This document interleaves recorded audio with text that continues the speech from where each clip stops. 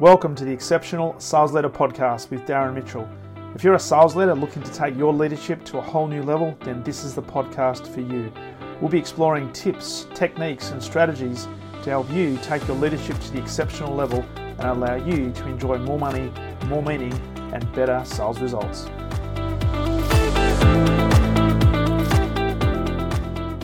G'day and welcome back to the Exceptional Sales Leader Podcast on this beautiful Wednesday. Darren Mitchell here, the 29th of September 2021. Another hump day. Geez, hump day comes around really quickly.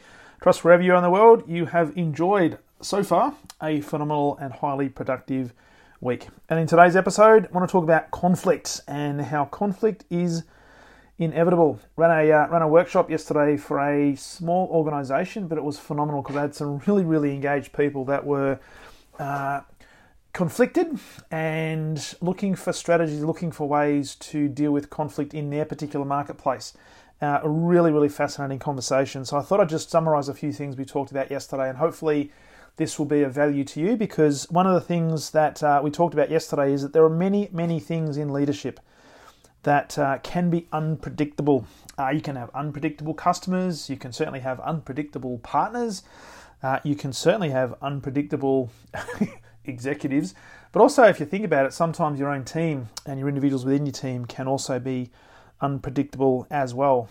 But out of all of that, there's probably one thing that is quite predictable, and I would dare say inevitable, and that is there will be conflict. And why is that? Well, because we are dealing with human beings, and if you think about it, people are different. Now, I've banged on for years now about the importance of, certainly as a leader, creating a multi-dimensional team and not a singular one-dimensional team, which I often see happen, where a leader will bring in people who are very much like themselves, because as you know, the birds of a feather always flock together, and it's very easy for sales leaders in particular to build a team around them with people who are very much like them. Now, in those sort of situations, even though they're very similar, it can also cause some significant problems, and conflict is inevitable there, because you're going to have a dysfunctional team because there's not variety and there's certainly not different perspectives. So we're not really challenging each other to get better, because we're not dealing with people who are fundamentally different to us and who are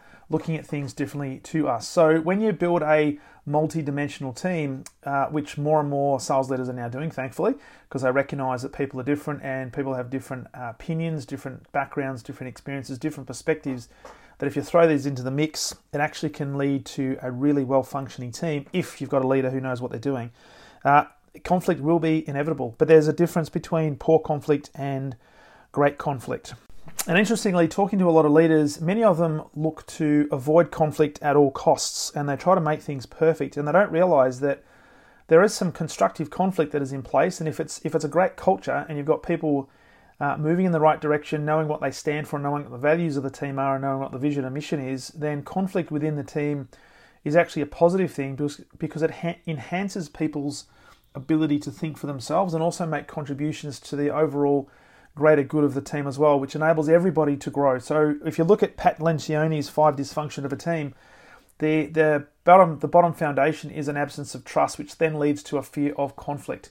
If you've got a team that is based on a foundation of great levels of trust, so people do trust each other, the leader is trusted and the leader trusts their team, then you've also all of a sudden created a platform where conflict is actually healthy, because what you're doing is you've created an environment where healthy and robust conversation is not only accepted, it's demanded. And so you start talking about ideas and differences of opinion, if you like, or different perspectives, but it's all geared around the intention of helping the team get better. And that's an example of positive intention.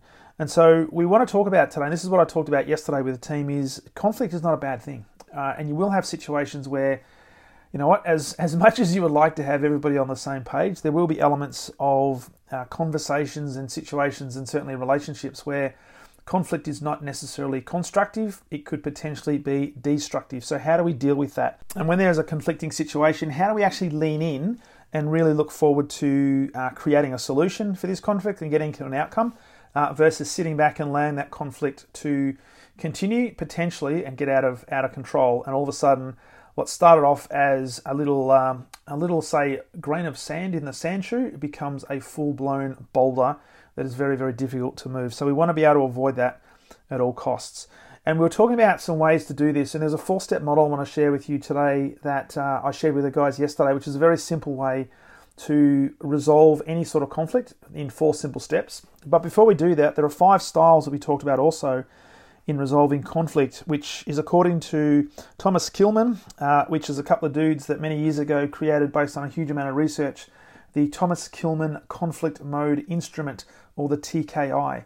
And it's a great way to get a bit of an insight in terms of how people approach conflict and what sort of strategies they use in order to create an outcome and resolve conflict in hopefully the most productive way possible. And it's based on 2 key dimensions. One is a level of cooperativeness and how cooperative is the person in this conflict resolution situation, and also how assertive are they. And depending on your personal style, you'll probably have a preferred style when it comes to conflict resolution, but that's not to say you can't use any of the other 4 in relation to the situation you find yourself in to try and get the best outcome possible. And so at a really high level, you've got the competing style, which is somebody who is quite uncooperative and very assertive, and they're typically going to be looking at things from their own perspective, and this is a situation where they're wanting to win and probably at your expense. And so there'll be a competing one. So if something's really, really important to you, you'll probably use a competing style to try and win the argument and then resolve the conflict that way.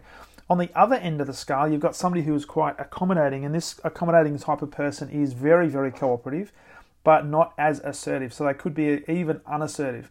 Some would even say these people are yes type people. All they want to do is they want to maintain the relationship and hopefully have a cordial relationship, but people can certainly take advantage of them, particularly if you've got somebody who is competing in the situation to try and resolve the conflict, because they're just going to be looking at what's in it for them.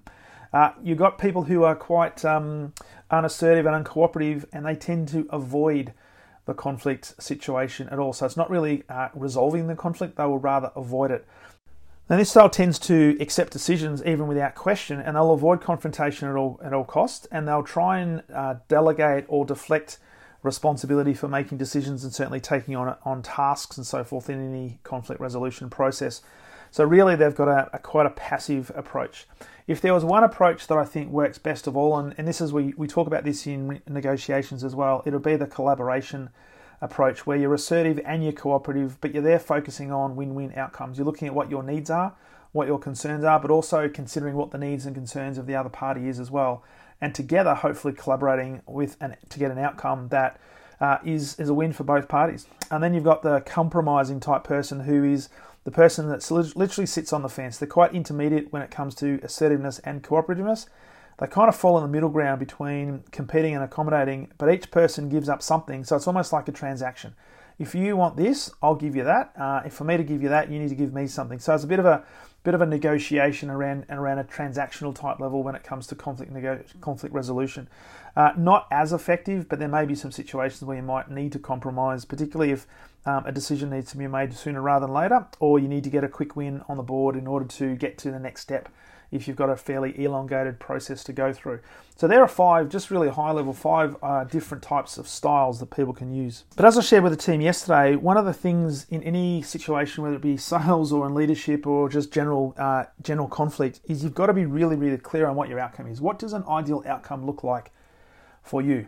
Also figure out what does the outcome look like for the other person as well, so you can be really crystal clear on what success looks like. And you've got to be really clear on what your intention is, because if your intention is to win, then you might find yourself demonstrating traits of a competing style where all you want to do is put your case on the table and convince the other party as to why you're right and they're wrong. And you may not necessarily get a good outcome, and also think about what sort of impact you're going to have on the relationship with this particular person or these people, because you've got to do business with them moving forward. You've also got to be conscious of the constant impression that we are creating.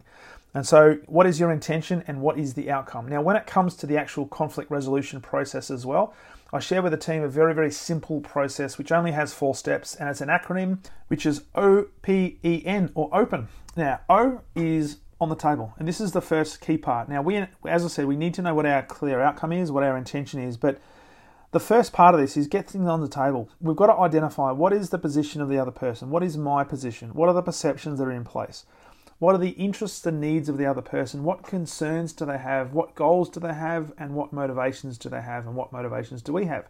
So getting things on the table, think about this. You can't resolve any problem or any conflict until you know exactly what you're dealing with. So the first step of the process, before we even go into solution mode, is to simply get as much information on the table as possible and be as clear and concise as we possibly can be, and encourage people. So if you're in a situation where you're dealing with a conflict between two parties and you're mediating, it's really important that you actually mediate and give time and space for people to get as much information on the table as is required to then move into the next phase to then try and formulate some sort of solution.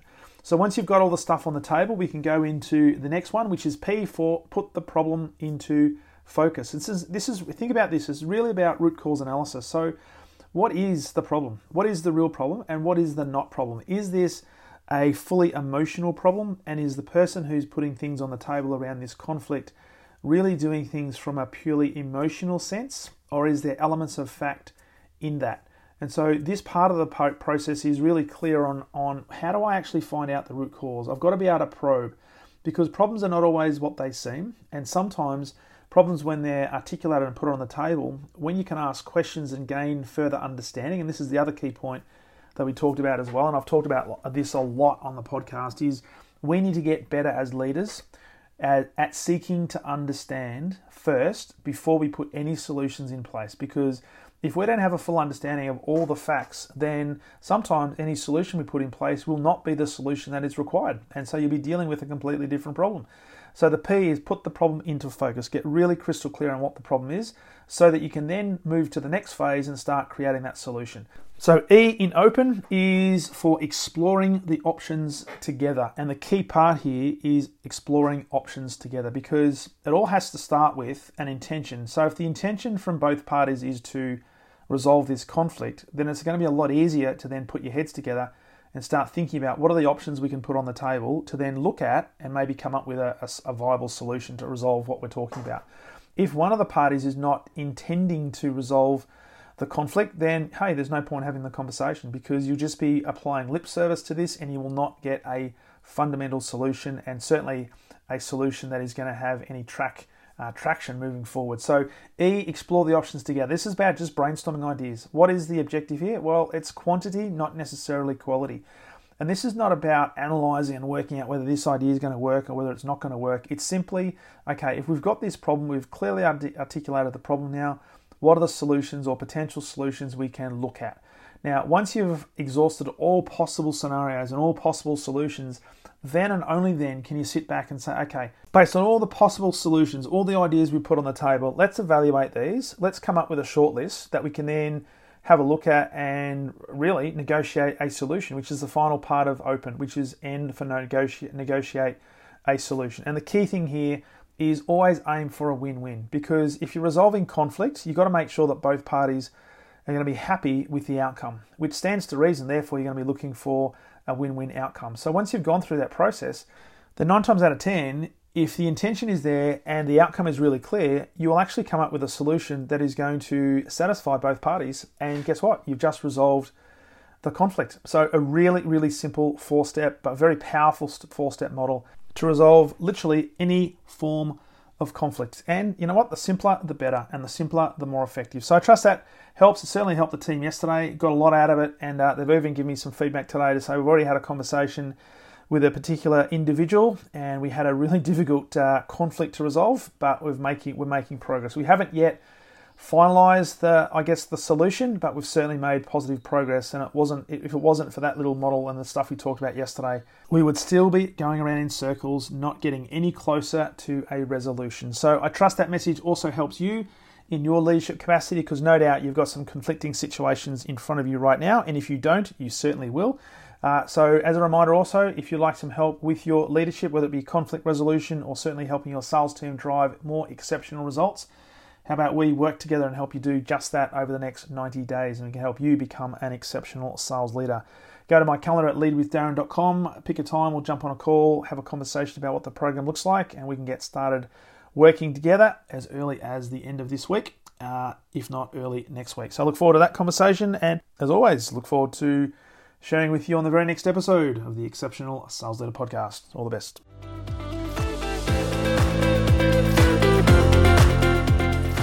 Thank you for listening to the Exceptional Sales Leader Podcast. I trust the information in this episode has been helpful in your journey towards becoming exceptional.